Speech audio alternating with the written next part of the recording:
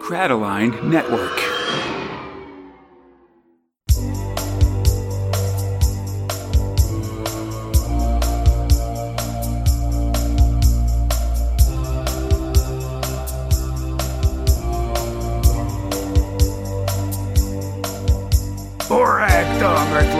My name is Conrad, and this is the 267th episode of Space Spinner 2000, a podcast where we try to make sense of the UK's own galaxy's greatest comic, 2000 AD, 1 month of progs at a time. This episode, we're taking a break from the weekly progs and once more venturing into the exciting world of special editions. In this case, the 1992 Winter Special. It's the 4th Winter Special, and even though this guy took the year off in 1991, it's now back and still a scam with a cover price of £2.35.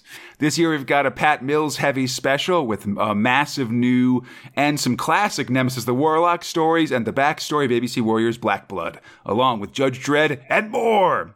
But before we get to that, let's welcome back my guest for this show, Sheridan of the Backprog Hack Blog. Welcome aboard. Microphone, Conrad. Welcome. I'm glad to have you back on here. It's been a little while. I think the last time you were on the show was for the Rogue Trooper annual. Is that right? That's it, yep.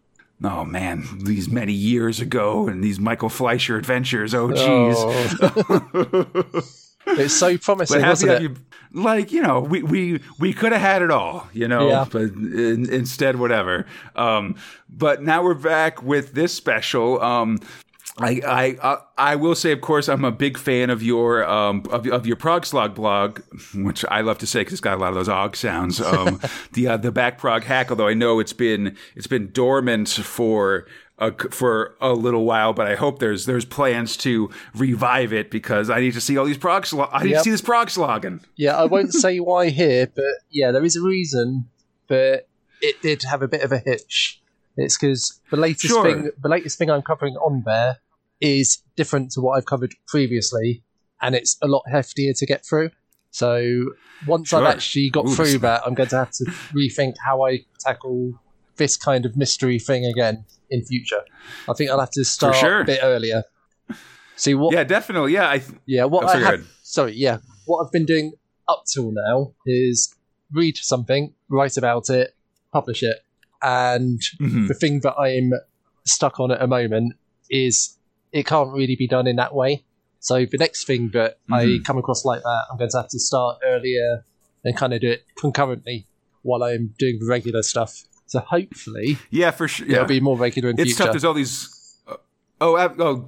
That's awesome. Yeah, and I think honestly, it's as we go through 2020 and into 2021, it's hard to blame anybody for sort of putting a side creative endeavor aside for a while or something like that. I feel like you've got to let folks have some grace in terms of taking breaks from stuff in this last couple whatever. But hopefully by the time year and a half or so. Yeah. Hopefully by the time everyone gets to listen to this that we're recording today, it'll be back on track. Ooh, fantastic. All right. But so getting into the special, I guess, did you read this special when it came out? Do you have any memories of this one in particular, the 92 special? Yeah. Winter special? So when I first got into 2000 AD in the mid-80s, I remember that the specials were special and the annuals were special as well. They're all good. I think about this time, they weren't so good to me. They weren't as good as the 80s versions. But looking back, the winter specials seem to be a bit better than the summer specials. But I do remember this one that we're going to cover today was better than any of the others we'd had for a while, which is why I've chosen it. I could see that. I mean, I think what's really, and we should talk about this at the end maybe, but what's really interesting about this special is that it is really focused on older stuff or these more classic things and stuff. There's no Alan McKenzie story in this one, I've noticed, which there seems to be in every other 2000 AD release, I guess, or special. It seems very, very, very focused on some of the content that they're, or on the content they're putting out in this one, I guess. I don't know. It's an interesting thing. Yeah. And I don't know. It's I'm trying to think about I feel like the last winter special is just fallen off my mind like water off a duck's back. I remember the '89 one, of course, because we had Chris Weston on for that one to talk about his Rogue Troopers story. Yeah, friend of the show. It does seem friend of the listen, hey, everybody is. But it does seem like with these winter specials, they do like to get one really big story in here, which I think is a cool thing to have, honestly. Yeah. Good. Yeah, so I guess, I don't know, with that, we can jump right in to the special itself. On the cover, it's chilling tales for cold winter nights, as Kev Walker draws this kind of crowded cover featuring Black Blood from ABC Warriors, Nemesis the Warlock, and Judge Dredd.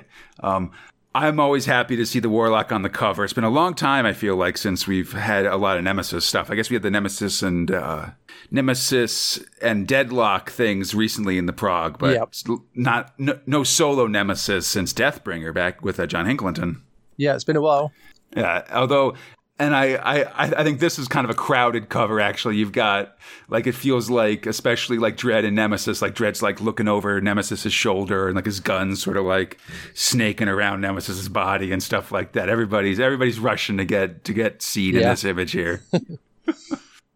But so then we go into, oh, sorry, go ahead. Well, Dredd's in half cover there, isn't it? It's obviously a tactical decision there.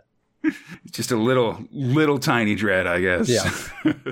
So then we go into the inside cover, which is the table of contents for this one. I guess it's kind of similar to the nerve centers we're seeing in the Progs in the early 800s here with this one picture of Tharg. He calls us creeplets, Borektung creeplets. I don't like it.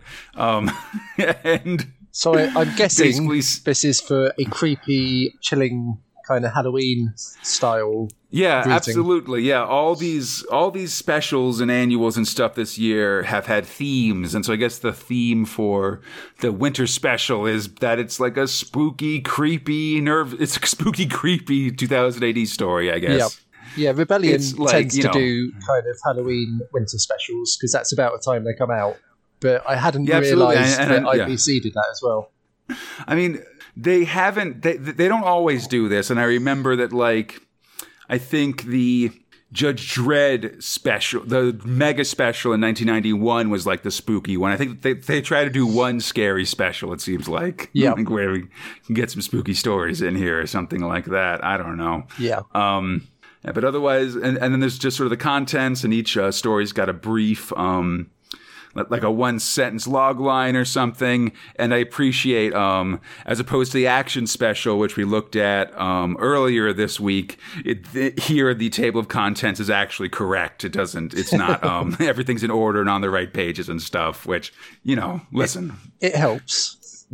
Yeah, it's fine. We're just like, I don't know. You miss it when it's not there, I guess is what I'm trying to say. And also, I should say that it mentions itself as a Burton and Mackenzie bespoke grave robber production. So just the standard editorial staff here.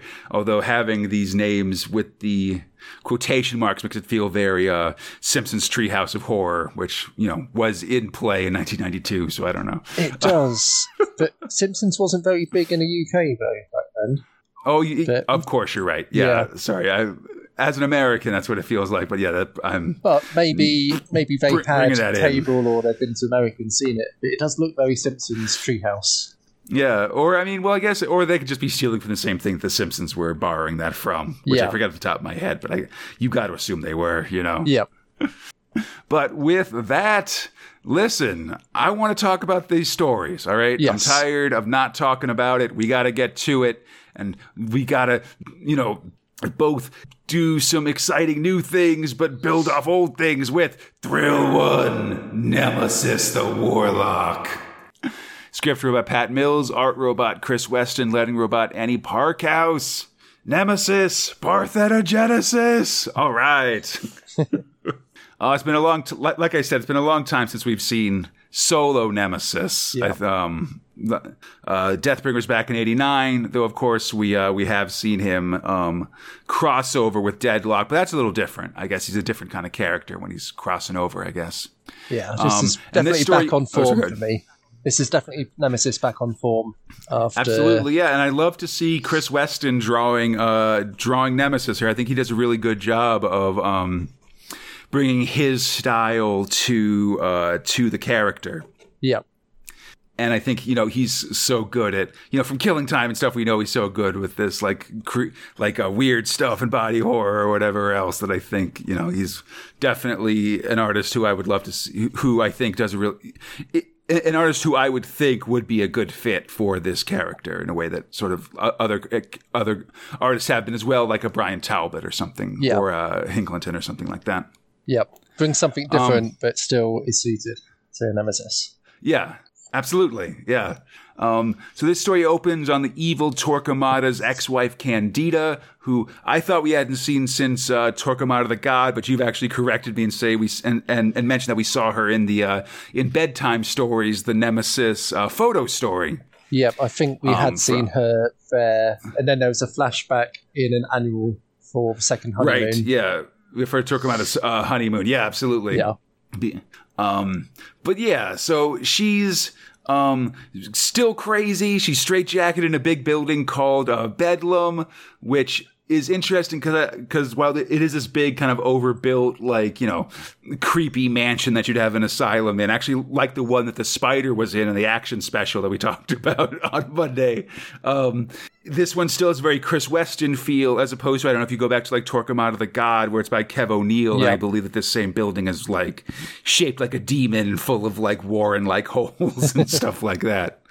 It's a big difference. But she's in this building when suddenly a wandering jongler with a weird like pipe organ, keytar, bagpipe kind of thing sends music note bubbles up to her cell, I guess, or just in the area, I suppose.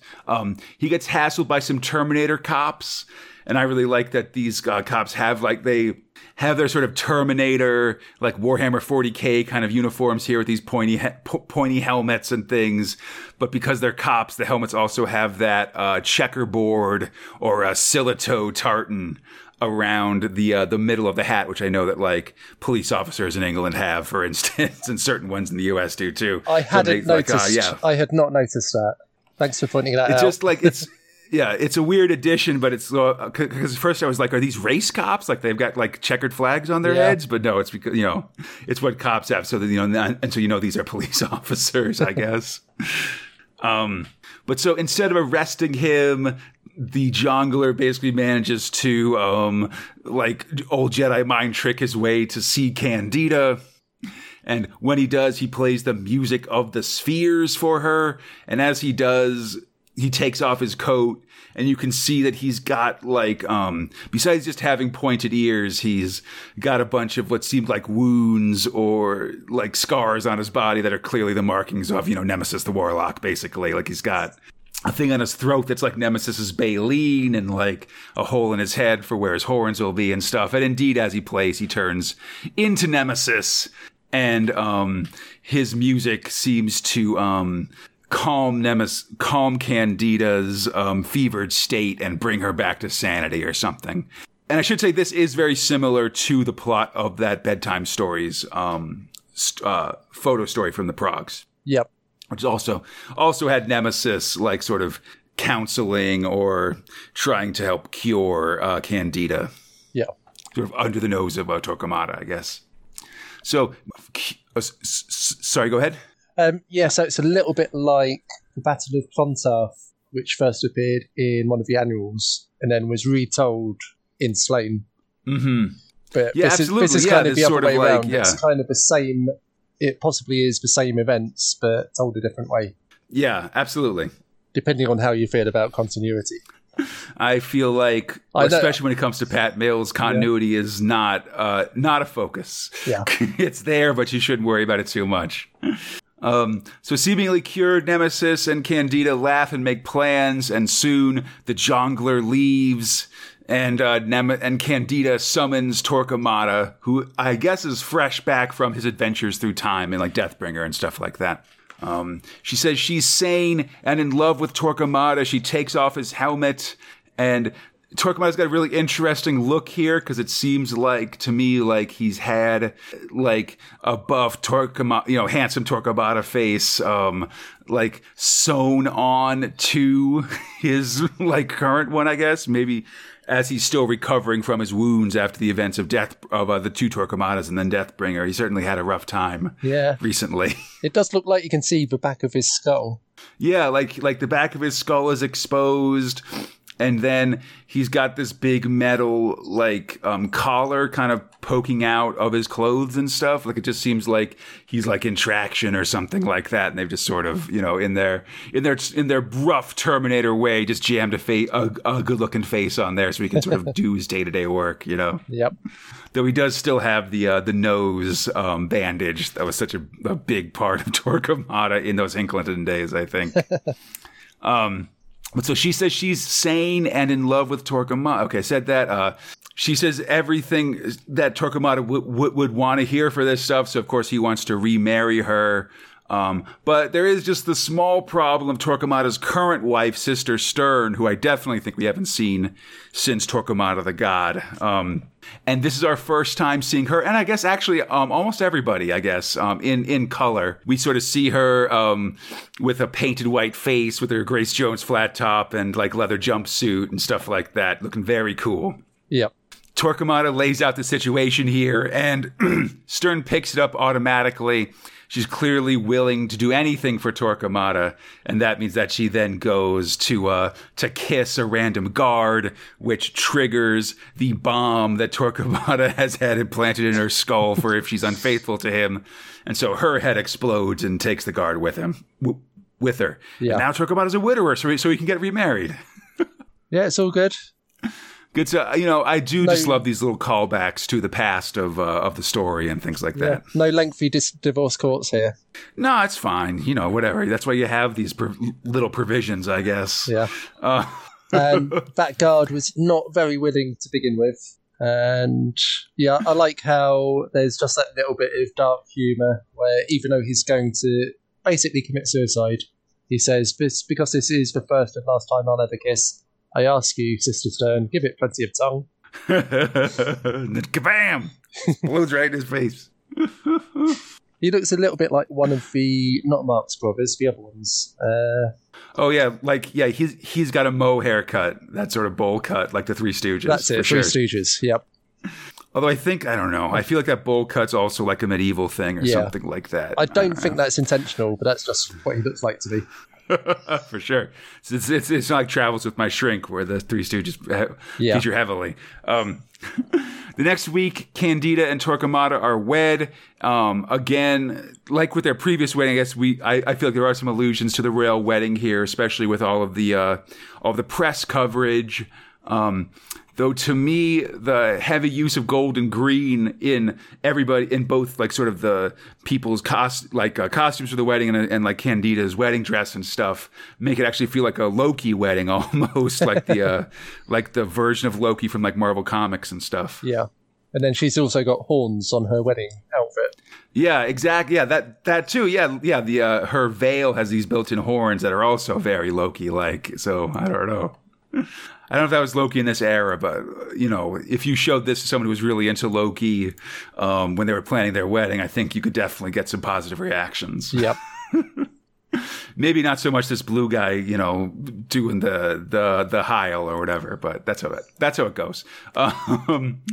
Meanwhile, Torquemada's looking very like 40K fabulous, I said in my notes.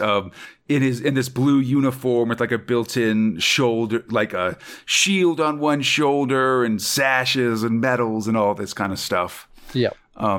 They say their vows. There's kind of a funny part where like the priest asks if has them swear never to have truck with the alien, and Torquemada's like, "Why are you asking me that? I'm literally Torquemada here." Like, don't be stupid, he says. And so they begin the ceremony in full, and Candida says she's written her own vows.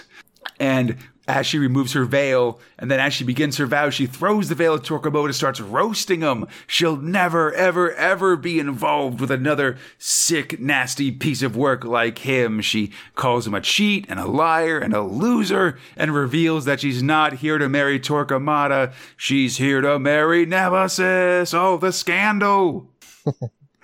And that sort of fades out from there, and we, Torquemada's like, no, not him. And we cut to the press waiting outside the church to see the happy couple, but instead it's Nemesis and Candida running out in leaving a trail of bodies behind them. Like there's, like one guard has had his eyes put out, one guy's got a sword through his chest and stuff like that.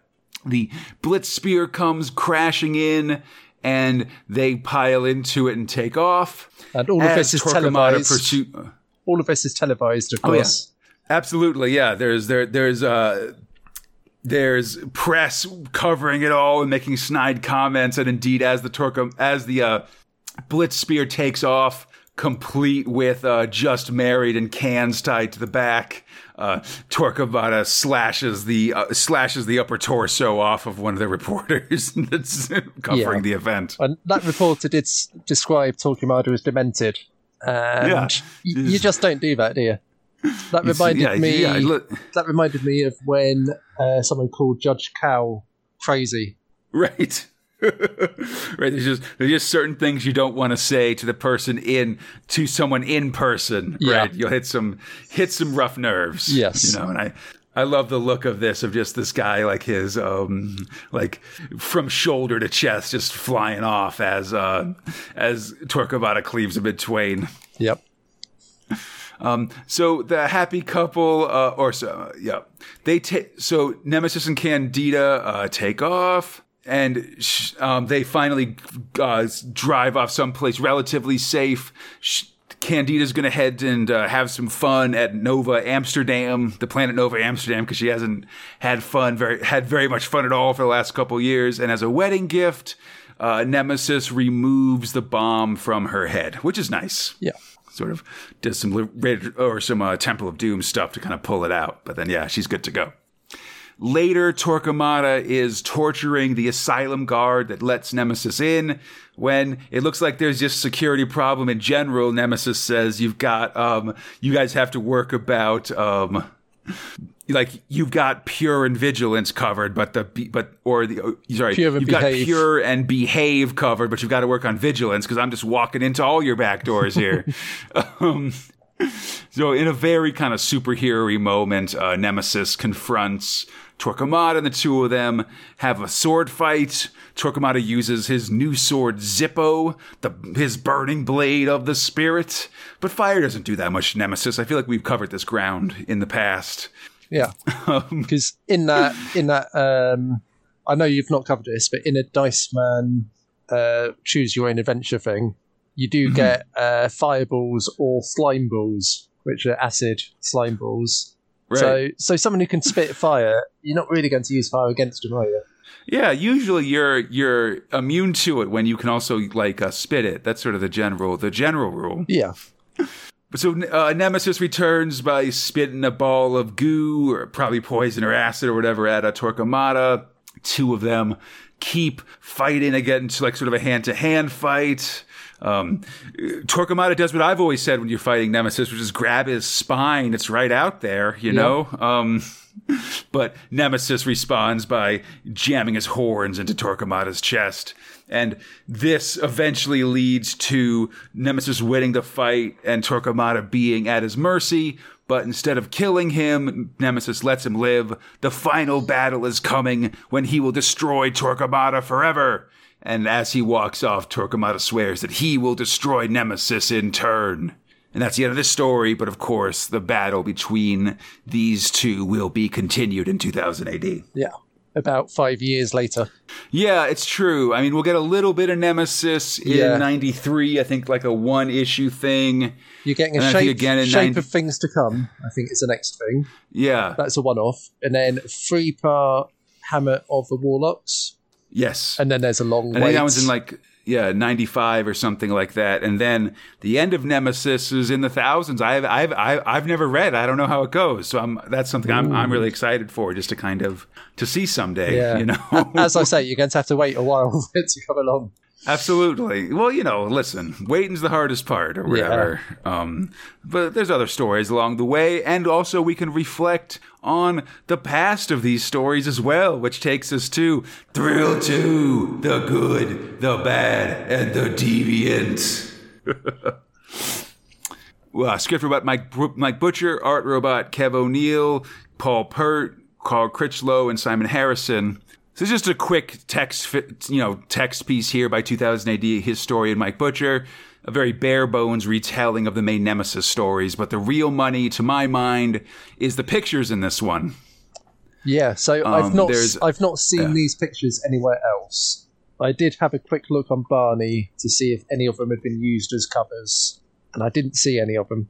No, I want, like, some of these feel like the Kev O'Neill one's is definitely an old one. Yeah, I think that is from Nemesis Book 1. So originally you had him on one side of a double-page spread, Torquemada on the other side, and Torquemada and Nemesis in the middle fighting their way through Termite. And then this Paul Pert one feels like, I don't know, like this feels like just something in his portfolio or something, because we haven't really seen Pert that much. He's done one or two things in the magazine at this point. Yeah, and there's no space at the top for a logo or anything. So that, I think that is intended as a star scan. Yeah, like you say, it's like a pin-up or something like that. And meanwhile, this Carl Critchlow one is clearly, like, this also looks like... That does have space. It would be... Yeah. Right. Though I think this is more of a star scan or something like that, so you'd have the star scan information in there, because I think there's not enough space for a 2000 AD logo in this one, I guess. But is sort of the Nemesis and Deadlock with the Nemesis with the Book of 6 O'Clock Tales for Children and the Dead Monster from their crossover story with all of the different wizards and warlocks and stuff. Yep. And then the final one's a very cool Simon Harrison one. And this looks like, maybe just because it's inks or something, makes me think it might be something from like a commission or something like that. Now, you've covered the first book of Revere, haven't you? Yes. Yeah. So and we're right on the verge of... Oh no, actually... Sorry, we're recording a little ahead, I believe, but by now we're actually partway into the second book as well. Oh, no. We've done the second book, yes. Yeah.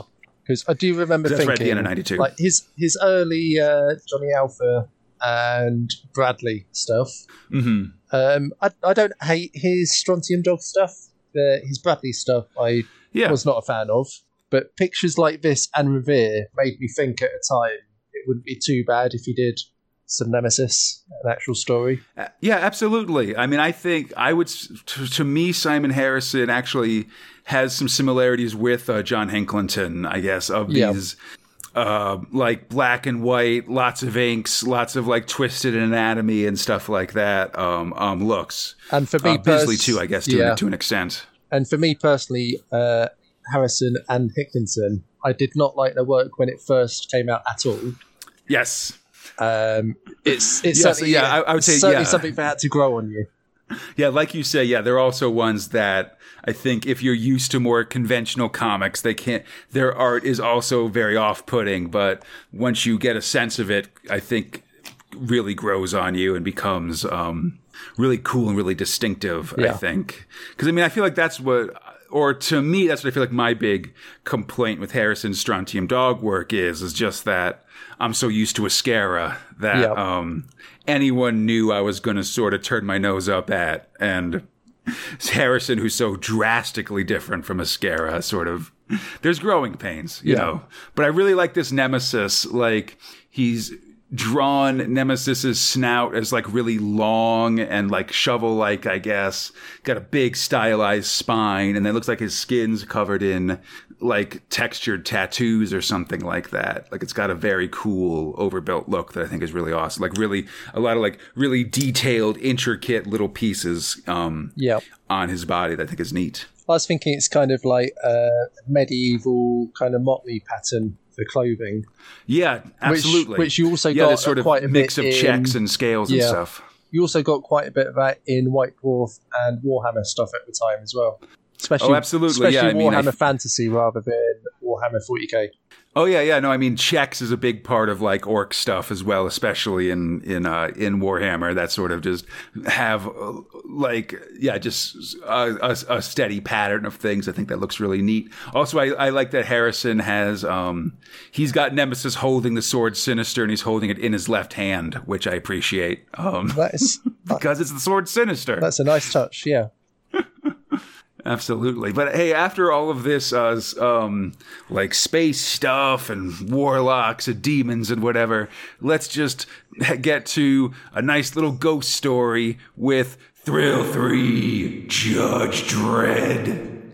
Script robot John Wagner, art robot Greg Staples, letting robot Tom Frame. Still early days for Greg Staples here. Yeah. So there's, I should probably leave this until afterwards, but I'll say it now. There's some good parts of Greg Staples' artwork here, but it's not as good as the stuff he does now. You know, speaking about early work of artists, I think so many artists are like that. Yeah. You know, you got to evolve. But anyway, let's actually talk about the story first. Yeah, for sure. At Justice Central, a woman, Miss Maybelline Clinch, wants to identify the perps for a robbery at City Usury. She's, fingers the Miller Diller and Art Jung now hiding out in the Doppler high-rise. But when Dredd asks, the woman won't say where she got the information, but she's like, no, I'll just take my reward. I'd rather not say. But after some heavy yelling, Dredd gets her to admit that she was given this information by the ghost of her dead husband. And again, she would like that reward. She holds to her story under interrogation, then is sent home as we learn that her husband was one of the top squealers in Mega City 1 until he died recently in a toaster accident. Oh no, they're deadly. Before they decide to toss her into a kook cube because she's crazy or something, they do decide to check it out. And indeed finds the perps, gunning one down, arresting another. And then has Maybelline ordered back to interrogation. Like, this actually worked. Like, what's going on here, So when Dredd talks to her again, he reveals that he's done his research. Maybelline and her husband hated each other, were constantly fighting and having domestic disturbances and stuff. But she says that he wanted, why would he be helping her now? And she says, she wanted to take care of her. He wanted to take care of her after her death and stuff, which I guess kind of makes sense. I don't know. But Dredd tosses her in a cube anyway and says that unless her husband Bert can give her new information, she'll stay there. But he does.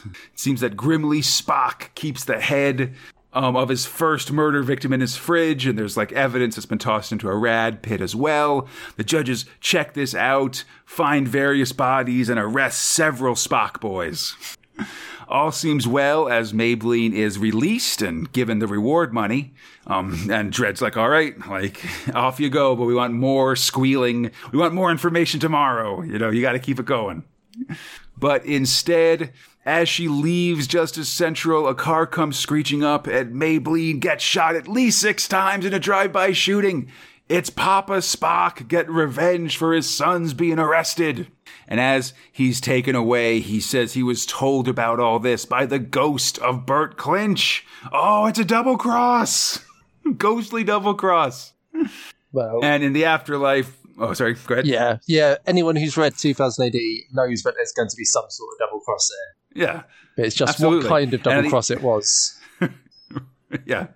And in the afterlife, Bert and Maybelline begin an argument that will last them the rest of their afterlives. How you set me up to be killed, but I know who tampered with the toaster that killed me, and just back and forth and all this. Ghostly domestic disturbances are the worst. But the end. Yeah. So it's a fun story. The only problem I have with it, if I hadn't known this already, it wouldn't be any kind of problem.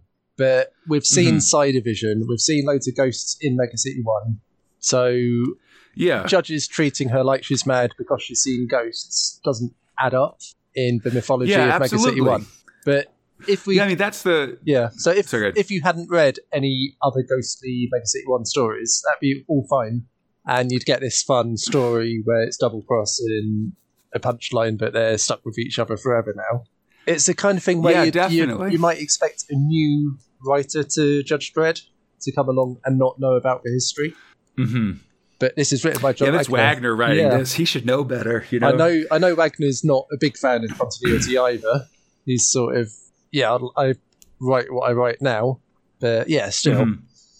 And that's it, really. Yeah, I mean, so often my joke, like the joke I tell or they make, I know I talk to Eli a lot about this in Big Meg 1, but that the Justice Department has seen everything, you know, and they've got a department that can handle any weird thing, you know. So it seems like if she says she's getting information to a ghost, then they just refer her to like the exorcism department or something like that. You know, they wouldn't be as like...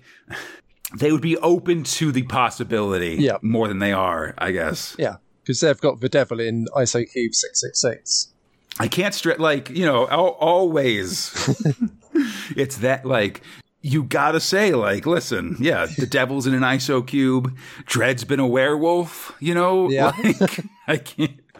You know, he's got artificial eyes right now because he traveled to the future and a zombie put his eyes out, you know? Like, there's a lot going on, you know? He's met Dracula. Right. Like, he killed Dracula in an amusement park, you know? To say nothing of sexy vampire Hershey. But listen, I think that is kind of a ding against this one in terms of continuity and stuff. And like you said, I think Staples is still kind of figuring out his style here. He's very bold. Like I think this is a really strong style that he's coming into, but I think it's also a little like confused, or I don't know. Yeah. It's just not that great, I guess. It's rough, I guess is what I'd say. So I remembered Staples from the early 90s as sort of being just one of the Dredd artists who wasn't as good as the previous generations. So when Greg Staples started putting in really good covers this century for Rebellion, you know, I kind of thought, wow, this artist is really great. Saw the name and thought, what, it's not the same Greg Staples from 20 years earlier, is it? So, but there's just one or two pictures in here where you can see it's basically the one with someone's head in a jar and lots of light effects. Like that one page has got a little glimpse of the kind of style that Greg has now, and then the rest of it looks like a completely different artist.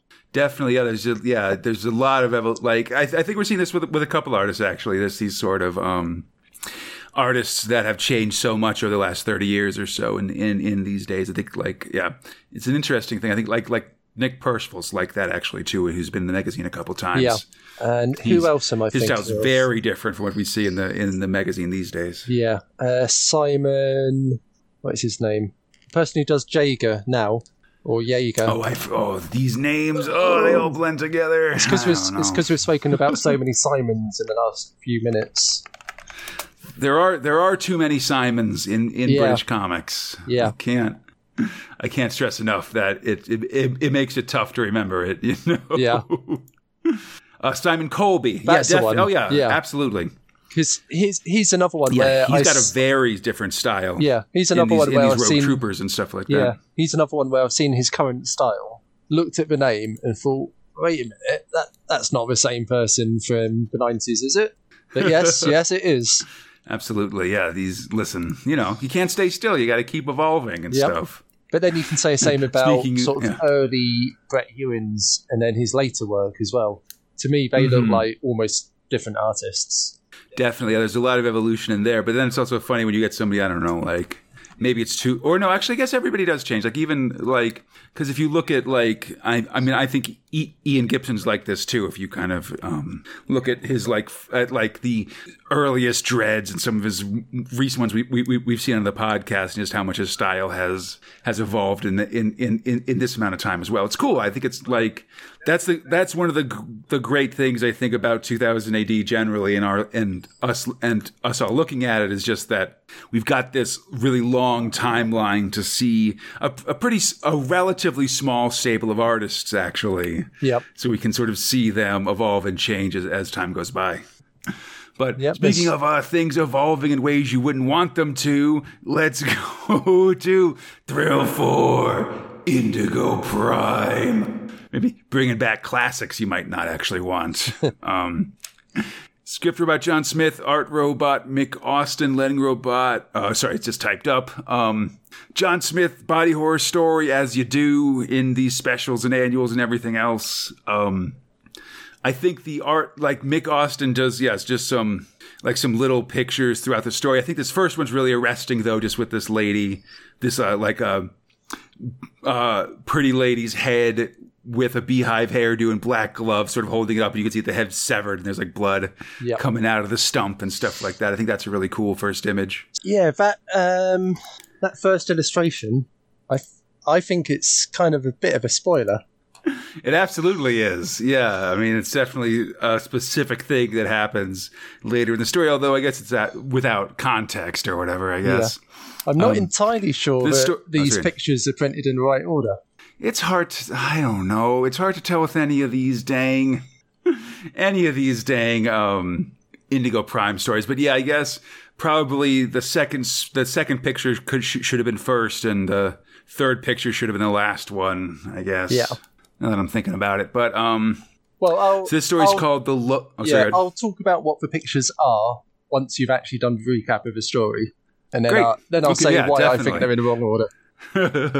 Cool. So this story's called The Loa in the Machine, and a Loa is a god in like the voodoo tradition, or from sort of native religions of Haiti, although there's also like a lot of mixtures of, it's like, again, I don't know. I kind of call it voodoo, but I guess it's sort of this mixture of Christianity and native stuff, and from native Haitians and things. It's really interesting. I think there's all these different gods and characters, and it's cool. But yeah, got these Loas.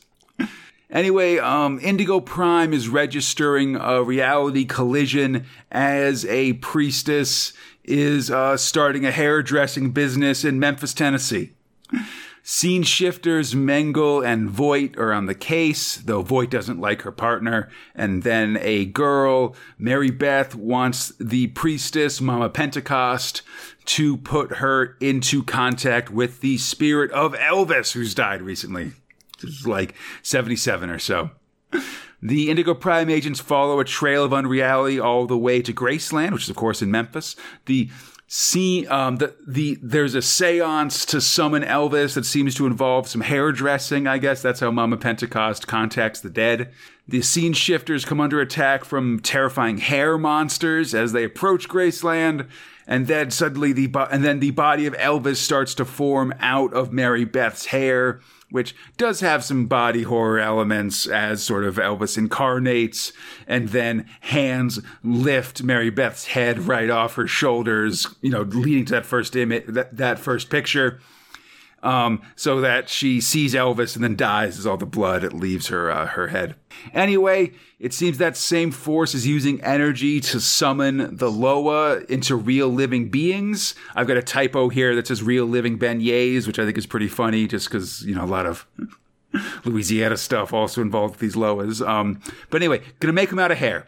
The Indigo Prime team fights a weird Elvis ghost, and eventually they lose the battle. The day's lost, and this reality is gonna have to be shut down because it's been taken over by hair Loas. Oh no! And that's the end. Bad times. Yeah, it's not exactly an upbeat ending on this one. No, it's very like it's very like Voight dying, and then just I guess we failed this time. They'll have to reboot this reality. That's a bummer. Yeah. Right, so the story is written from two viewpoints. The viewpoint of the person who wants to meet Elvis, and the viewpoint of the scene shifters, or one of the scene shifters. Right. So we get to find out a little bit about one of the scene shifters and her personality and the trouble that she has with her partner. And that's all the kind of thing that makes you think they're actually going to survive, but they don't.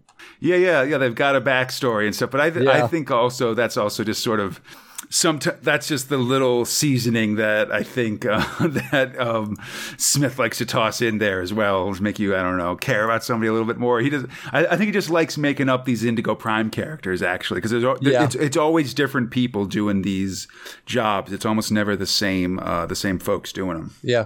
There's only one or two. There's like that guy in the suit that looks like stars. Yeah, right. The original ones, whose names I also forget off the top of my head.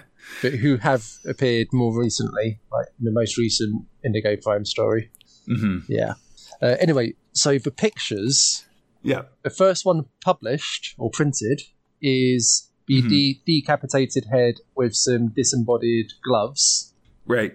And because there's quite... Which comes right in like the middle of the story, or towards the end, actually. And also, in the text, there's lots of mystery about how many hands there are when people are blindfolded and get their hair cut. So that's obviously supposed to be a mystery, but it's right there on the first page. Right, and then, right. And then a second picture is a kind of generic hairstyle, a little bit like Hooligan's haircut, but without a big hole in the middle. So I think that would be more suitable on the first page.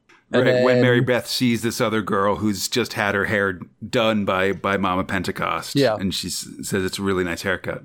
And then the third image is lots of random people being kind of disassembled and turned into the power lower thing, which I think is towards the end. And then the fourth image is Elvis, which I think should have been earlier on. So it's ghostly reassembled skeleton Elvis, So to me, it looks like they've commissioned 4 pictures and then printed them in the wrong order. Yeah, although I think at least some of it, like, I don't know. I will say that the opening image, I think, is the best one of the 4 here. So I could see opening, like, I don't know, as an editor, opening with that one just to sort of be like, ooh, I want to see why this lady's head has been cut off in the story, I guess. Yeah. Anyway, that's my thoughts. So then it's maybe a teaser, not a spoiler or something like that. But I definitely understand what you're saying for sure. But yeah, listen, hey, we're making editorial decisions. And speaking of these editors, let's go to Thrill 5, Tharg the Mighty. Script robot, the Mighty One. Art robot Eric Bradbury, letting robot Annie Parkhouse. Another one of these Eric Bradbury stories doing the lifting around the theme of the special or annual. We're seeing these a lot in these 2000 AD ones. So we didn't really remark on it on the show at the time, but in Prague 800, 2000 AD's home address changed from Greater London House on Hampstead Road in London to Edgemont House on Tavistock Place in London. Ah, right. And I should say that... Oh, sorry, go ahead. So Greater London House, I think, is opposite Mornington Crescent Tube Station and is a fantastic Art Deco building that has cats outside it. Oh, nice. Which everyone should go to. I don't know how true to form all these places are, but this is, I don't know. I just noticed in 800 they do change the address. And I should also mention, I guess, Edgemont is the name that the Danish company that currently owns 2000 AD, they bought it from Maxwell. They'll change their name to Edgemont in 93, I guess. Yeah. Or sometime, at some point they will, I guess. Anyway, the Nerve Center has a new home now, and we see a bunch of creative droids with their sticks and bindles in hand arriving at a spooky mansion on a moor. As all spooky mansions are in England, I assume. I recognize, of course, Bert, the Richard Burton bot, Mac 2 with his upturned baseball cap. That's the Alan Mackenzie bot. Igroid, the Igor Goldkind bot, and Tama Tomlinson, the John Tomlinson robot as well, who's sort of, I feel like this is his breakout. He hasn't shown up in these stories a lot, but this is his big appearance in these editorial stories, and he'll become sub-editor, and I believe in the 840s, as I recall. And then eventually editor himself. Yeah, and there's Bishop. Yes, yeah, sorry. Sorry, did you mention Bishop? Later we'll see Bishop as well, the Dave Bishop droid, editing the magazine and stuff like that. The droids are greeted at the door by the massive form of Grouch, who's sort of a robot Frankenstein type, or robot Frankenstein's monster type, if that's how you want to be. The droids filter out, but they find their offices to be wanting. Bishop finds that the magazine office is just a broom closet full of brooms. And when Bert opens up the door to a nerve center, it goes straight into a brick wall. The droids then begin cleaning up the place, but it's a losing battle, man. This place is a dump. There's, plaster falling everywhere. Bert's spent all possible remodeling money on candy. Things look bad until Tharg himself shows up and explains that they're actually still stuck in the Camden Triangle, but it's now winking out of existence, Bermuda Triangle-like, and trying to keep them there by making any place they move to now seem like their worst nightmares. And because it's related to their worst nightmares, it summons Igroid's terrifying Aunt Hernia as well. Oh no! Anyway, there's only one thing to do, and that's God mode our way out of it. So everybody puts a finger on one of the things on the Rosette of Sirius, which is weird. And then they spin around like a helicopter around Tharg's forehead and find themselves at the shiny new Edgemont House offices. Oh, they're very nice. Gleaming in the darkness and so forth. They're greeted by a fun new Grouch wearing a Hawaiian shirt who attends to their every needs, blow-drying feet, etc. And Camden Triangle, meanwhile, is flying around the Crab Nebula, being weird. I had a look. And yeah, just kind of sorry, go ahead. Yeah, I had a look on Street View. And yeah, I could find this building, and it does look a lot like that still. Oh, nice. I don't know if it's still owned by the same company. Yeah, it does look like that. It's about 5 minutes from King's Cross Station. I was confused by the Camden Triangle thing because I thought they'd moved here from Kingsreach Tower. No, but this what is you say about a second or third move, I think. Yeah. They had been in, I think in the with Maxwell in the early, in the really late 80s, they'd moved out of Kingsreach and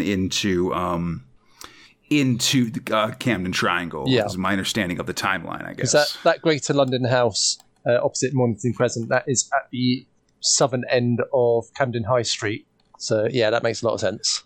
Nice. Yeah, I mean, it is sort of these different sort of office building-y places, I guess, or office type establishments. Just not the big high rise of the earliest times, Though I think there's still some stuff in Kingsreach, I believe, if you look in the progs of this era, the circulation and trade industries still, trade inquiries still go to Kingsreach or something. There's some corporate stuff there or something like that. Yeah.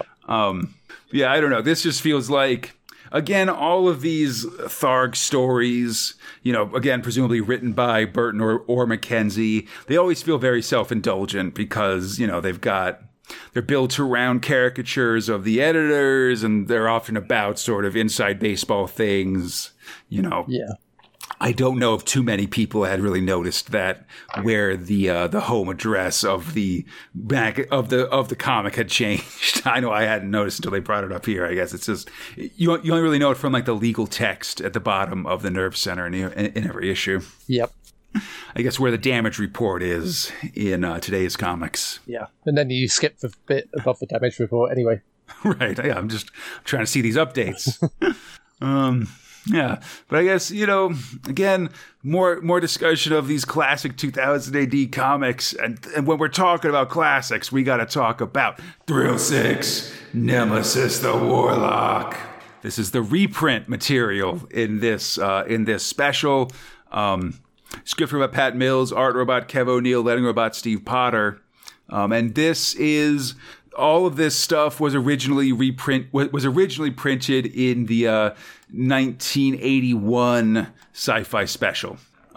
This story and this opening section as well, with these field reports or hit files about the different villains of Nemesis. Sorry, I hadn't realised that was just reprinted wholesale.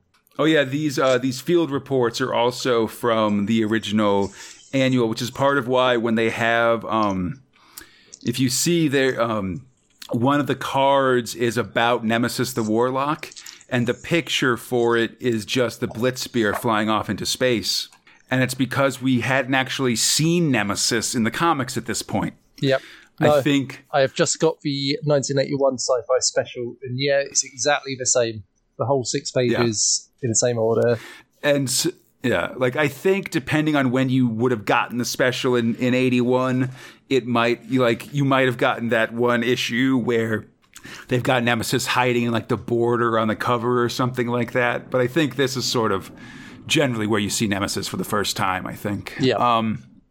So we see a bunch of rebels awaiting execution in the dungeons of Termite, and they'll, of course, later be saved in another Nemesis story. Most of them will. And What? Yeah, sorry, most of them will, you're right. I don't think this old guy will, actually. But No. as an elder tells the story of Nemesis to comfort the children that are in prison there. It's the story of Excessius, the sword sinister, of how Torquemada came to Ulrich, the last descendant of the warrior Mstrun, and the only one who could wield the sword. Ulrich is sent to cross the galaxy to find the blade. He travels to a distant star city where he fights space pirates and wins the love of the Lady Tanith. While losing a leg in the process, he travels to Novala, where he fights and tames a massive Nova pig to traverse a deadly grass forest. He fights a huge robot known as Gorebelly and climbs a mountain swarming with deadly dragon vultures. At last, in the body of a dead warlock, Ulrich, now missing an eye and an arm and just wearing the battle scars of this massive adventure, draws the sword, takes a moment to rest, only for the sword sinister to be taken and used against him by Nemesis the Warlock himself. Oh, yeah. And we get this sweet first full-body picture of Nemesis here, looking very swashbuckling, actually, with a cape and armor and boots and stuff. Very cool. Yeah, you got to be a stylish demon. It's the only way, you know. Yeah. I think he's even got like a harness or something going across the baleen on his neck. Yeah, so Nemesis looking cool. He then went on to kill just a ton of humans with that sword, and it was great that he finally got it back, because it seems that the ancient warrior Mstran had actually stolen the sword from him many years ago, but that's a story for another day. Oh, I wish we'd get it. I don't think we ever do, actually. No, but we do get another story from this alien who's telling them that. As I said, when there's a great breakout from Termite, they forget to take him. And at the beginning of Nemesis Right. Book 2, he's still around speaking to the cleaner who's washing the floor. And he tells her the story of a young Thomas de Torquemada when he got kidnapped. That's right. Oh, you're right. Of course. So, yeah. Oh man, it's all coming back to me. Yeah, was that Redondo who did? Yes, it was. Yeah. Book 2. Yes, yeah, that's right, with the spiders and stuff like that. Yep. Oh man, I gotta reread Nemesis, 'cause that's exciting. That's good stuff. You should always reread Nemesis. It's worth doing. I mean, absolutely. Yeah, no, I just got to find the time or whatever. So then there's just a quick ad for Tharg's Future Shop. It's the same one we've got in the progs, with the T-shirt and a sweatshirt, mug, pins, and the trading cards and the thing to hold the trading cards in, I guess. Yeah, the only thing here I actually got was the mug. And don't know where it is at the moment. I couldn't find it. I was looking for it today, so if I could sip from my mug while we were recording. And I'd These probably lost mugs. Yeah. So sad. And I would have Tharg Vermite's database, which is a sticker album. But that is because it was given away free with Prog 750 to 752, it says. Yes, yeah, the album and a couple of the sheets of stickers or cards or whatever was with the progs, and you had to send away to get the rest of them, basically. Yeah. I think these are, so you had two types of album like that at the time. You'd have normally Panini sticker albums, which were either Star Wars, another film, or football stickers. And you'd also have similar things for tea and cigarettes in the early 80s anyway. And they wouldn't be stickers. Feels like an evolution of stamp collecting to me. If you, yes, it is. If I'm being honest. Yeah. So when you got your tea, you'd have these little cards with it, and then you'd send off for an album. But they wouldn't be sticky. You'd actually have to glue them in yourself. Right, yeah, I think I remember that a little bit, or maybe I remember seeing like people who had albums of those. I don't think we had those very much, in the U.S. at the time, I guess, or maybe, I don't know, before my time, maybe. Yeah. It's hard to tell with this stuff. It's on the verge of being before my time as well. It's it's very, very, very old school kind of collection options here. Yeah. Then just another ad. Then after that, there's another ad just for the 93 yearbooks. And again, it's the same ad we see in the Progs most weeks with pictures of the covers and that one dude whose cheeks are blowing up and stuff like that. Yep. The theme of artwork and Britset by the looks of it. Absolutely, yeah, and we covered those a couple weeks ago. These dang annuals or yearbooks, I guess now. Oh man, moving along. Only two more of those to go. Two more of each, I guess. Disturbing time for Conrad scheduling the show in the future. And speaking of disturbing times, let's go to Thrill 7: Tales from Beyond Science. Script robot Mark Miller, art robot Ryan Hughes, letting robot Ellie DeVille. Just another one of these Tales from Beyond Science here. The different shades of gray in this story imply to me that this was a color story that's been grayscaled. Hilary Tremaine, the narrator, opens up sitting in an attic with a pet pterodon, and if you look closely, you can see a box that says bird food with some kids inside of it. Be careful, kids.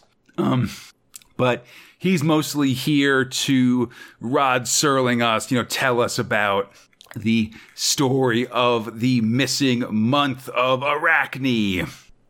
And to do that, we've got to go to the basement of a council house in Northampton. It's owned by Amadeus Dunn, who guards this secret with his life. He's showing his grandson around this basement. It's full of old-timey stuff, I guess, like an old time machine, he says, various, film cameras and gewgaws and copies of Hustler and things like that, until finally he shows his grandson a jar full of spiders and explains about the 13th month of the year.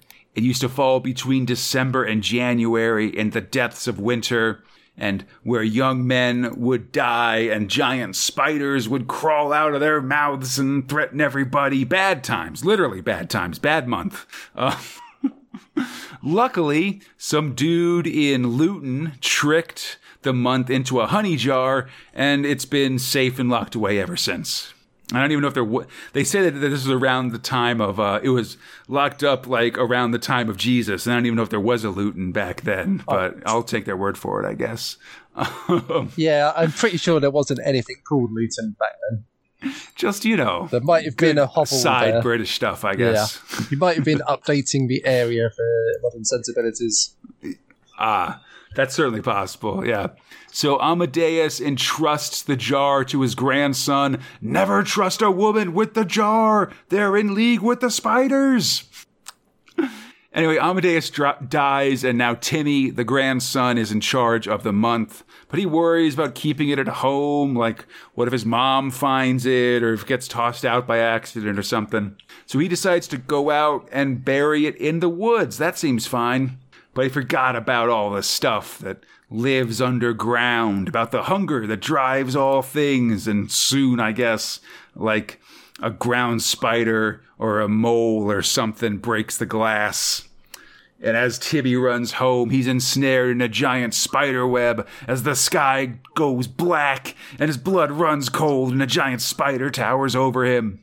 Now boys are disappearing in the Northampton woods, and it's only a matter of time before winter comes. I thought this was a fun little story. I don't know. Yeah, it keeps him off of Robo Hunter, doesn't it? Yeah, definitely. And I thought it was I don't know, a little creepy. I like this giant spider at the end. That's pretty solid. Yeah. Inoffensive. I don't know. When I saw that it was written by Mark Miller, I wasn't expecting to enjoy it, and I did enjoy it more than I thought I was going to. I mean, I'll say that I think Mark Miller wrote the best of the Tales Beyond Science in the Prog. Yep. I think he did the one with the men in red and stuff like that. Yeah. That was very weird and had a moment where I remember reading that one at night and getting a little ooh, I don't know about this. I'm a little yeah, I'm a little affected by this. I've been listening in a way that other folks didn't, I guess. Yeah, I've been listening to your podcast, but I've not actually reread any of those Tales from Beyond Science.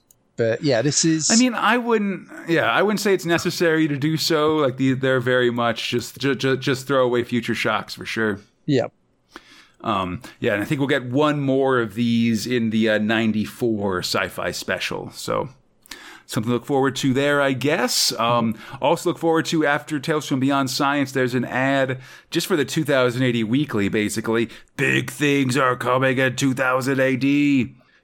Put in order now or be annihilated. And indeed, the whole picture, the image for this is a big old armored Gideon just shouting at everybody as you do. Yep. And we'll get an armored Gideon story later pretty early in 93, as I recall. Yeah, it looks like a scene from a story rather than just a pin-up kind of picture. Don't know if it actually appears in the prog, though. Yeah, that's definitely something I'm going to keep an eye out for as well, because I agree. It looks too big to appear in the actual story, though. Like, it's too detailed. Yeah. Or it could just be like, I don't know, like a splash page or something like that. Yeah. Simon Jacob draws like Gideon's breaking through, and then there's like a bunch of like. Actually, there's one person tied up. There's one person tied up, so it definitely looks like it is from an actual scene. Yeah, it's not just a poster. Let me actually. No, I thought it was from the first Armored Gideon story, but they do it in a slightly different way. But it does have a very similar look. Like, it has, like, the same characters are in the first Armored Gideon. Like, the first page of Armored Gideon has a very similar scene to this. Yep.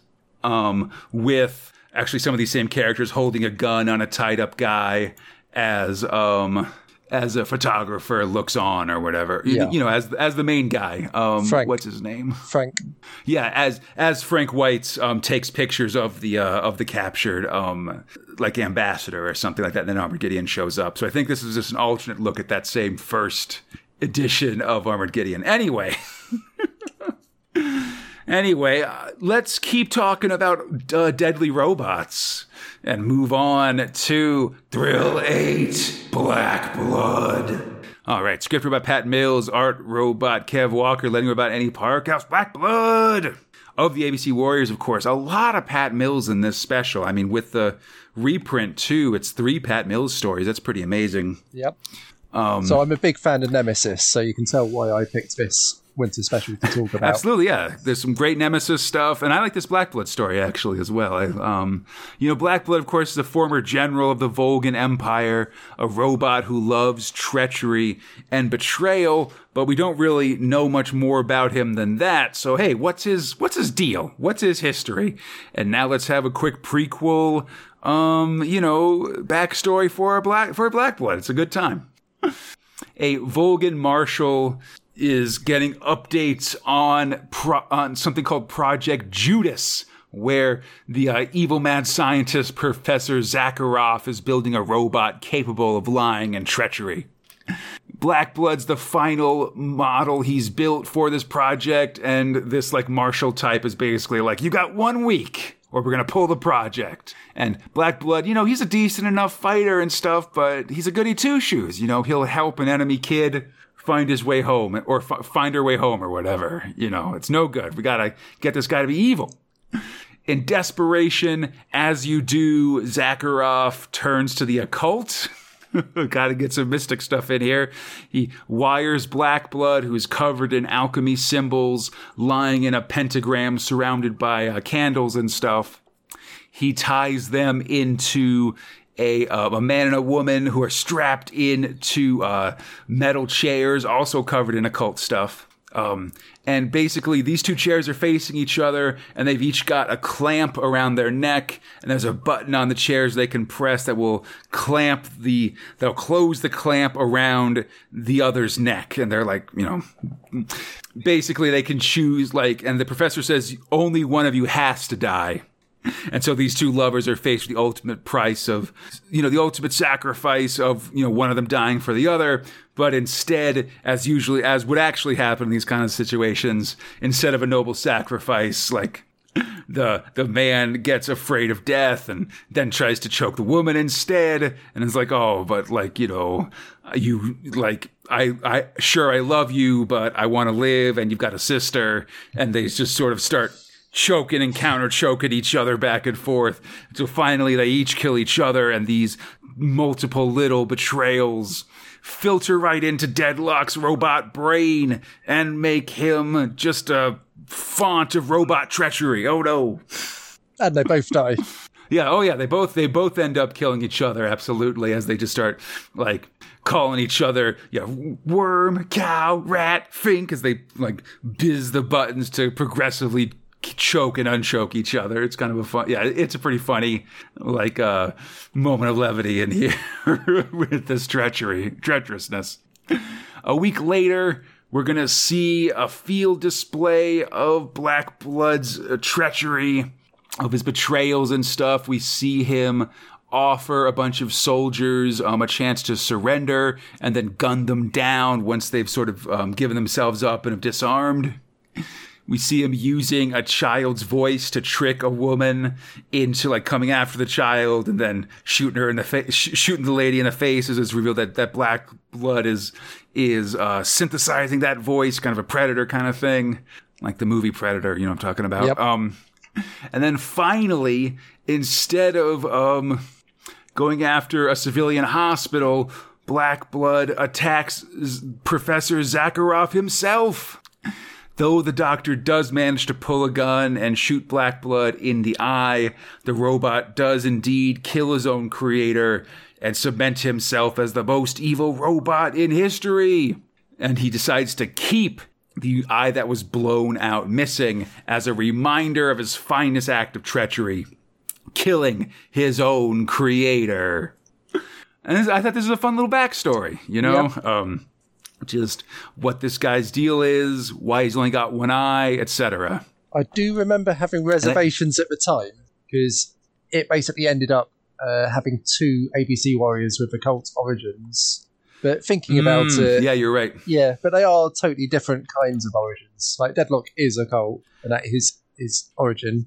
And Black Blood is mostly mechanical, but there's just this little thing to activate treachery, and then everything after that is not a cult. But yeah, I remember at the time thinking it was like two people with similar origins, but they're not really. Yeah, and I mean, I feel like there's actually also I feel like some similarities with Hammerstein, because I believe he killed his creator as well, like in a jealous rage or something like that. Yeah, as I recall from some of those early Bisley ABC Warriors, or there was something involved with that, I guess. It was an SMS episode where he actually did that. That's right. Yeah, and I think he killed one of his two roboticists or cyberneticists. Yeah, it's a part that really reminded me of a RoboCop at the time, and this sort of the montage where they build RoboCop and stuff. Yeah. Awesome. All right. Good stuff. And then we finish up, because that's the final story of the special, with a really nice... Before you say that, you just know that Black Blood is going to kill his creator, though. Oh, yeah. You can't create the ultimate betrayer and then expect them not to betray you.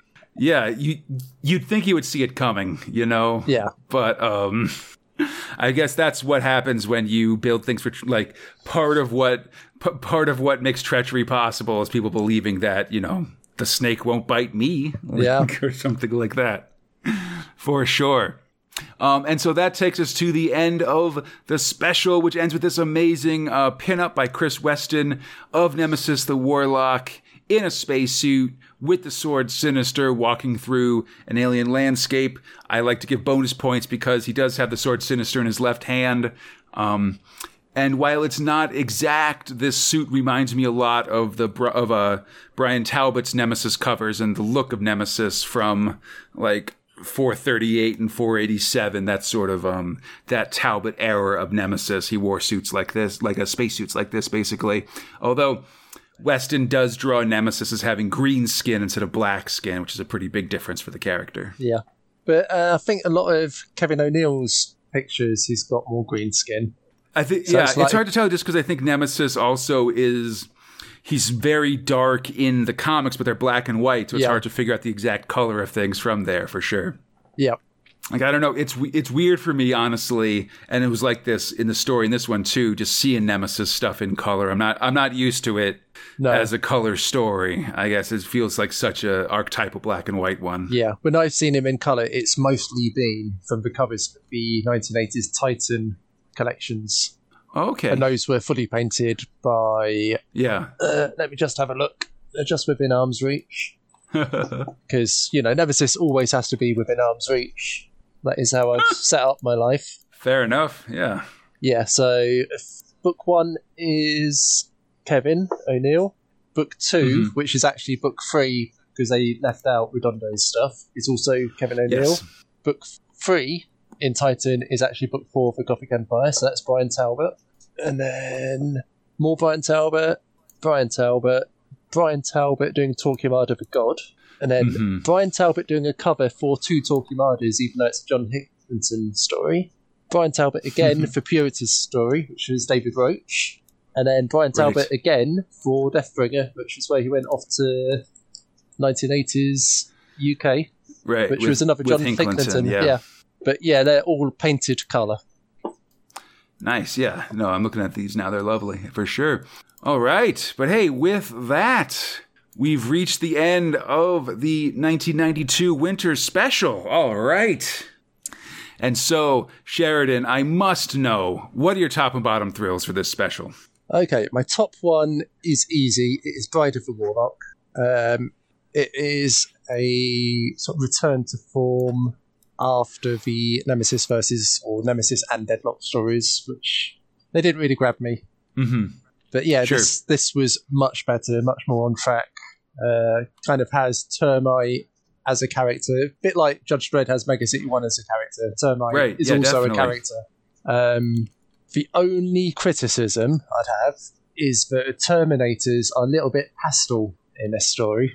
It works. Like Chris Weston is a fantastic artist, as we all know, and all of those colours work on something like Killing Time, but I think Termite was just a little bit too bright. It should be dingier.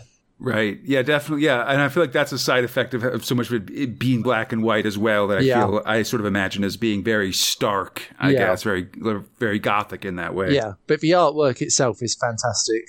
I'm just not entirely sure how well it matches Terminators, because they're all dressed in bright colours. But yeah. Yeah, absolutely. Bride of the Warlock is easily the best top thrill there.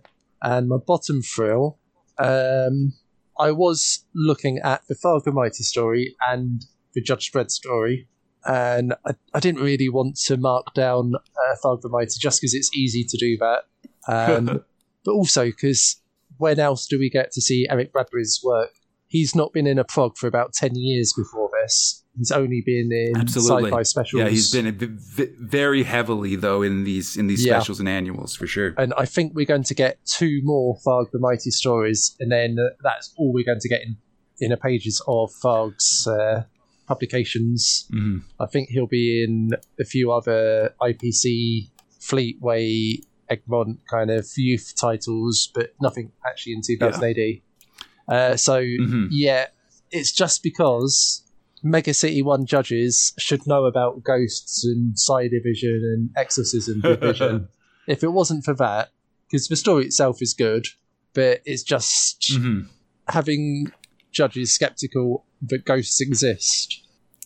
Right, it doesn't make sense with the... it gets in my way too much. In the world we've established. Yeah. Yeah, and for sure. So what's your top and bottom thrills?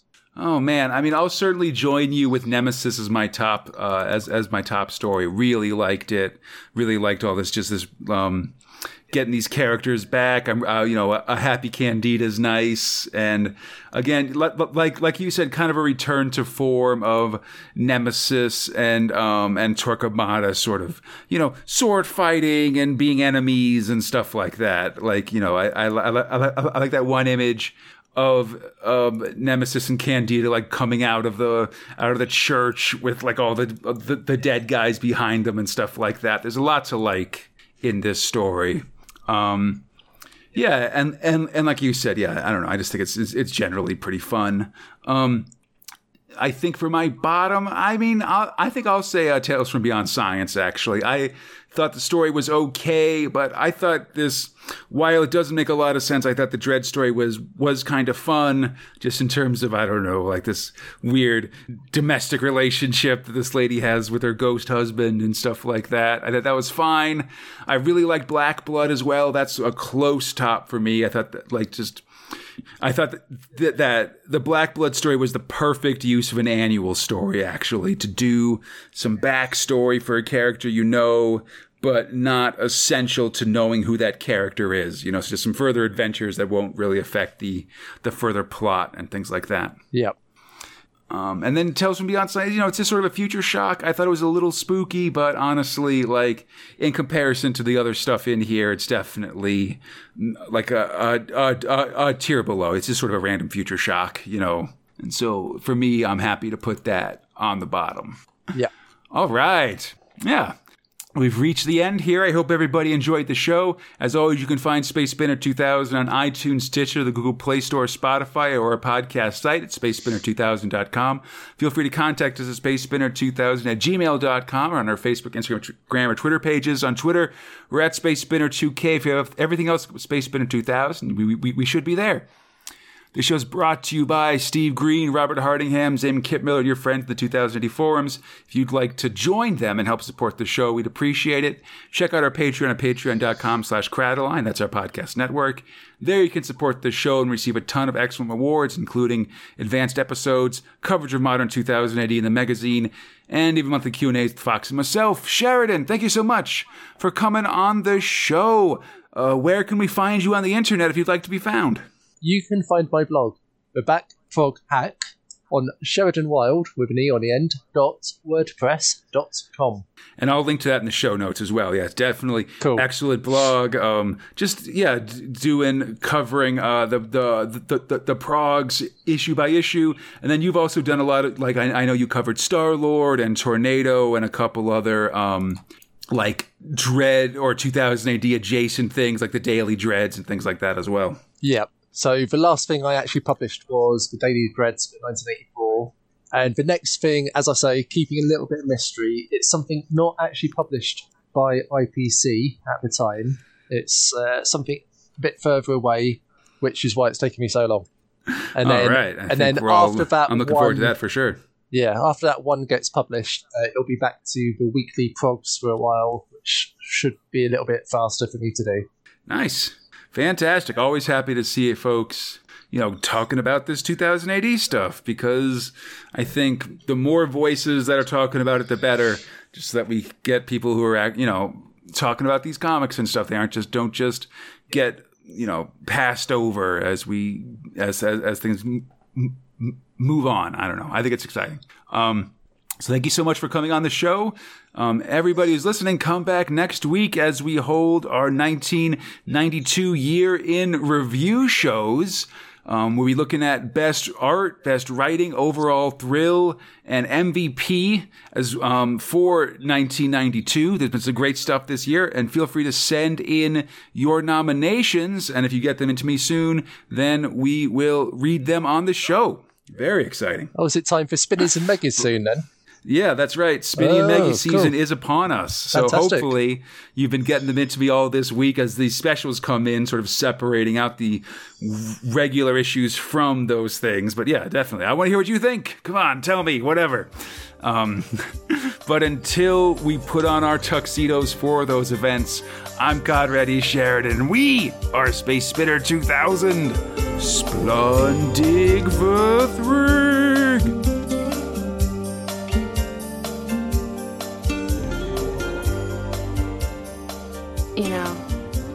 Everyone thinks I should be afraid of you.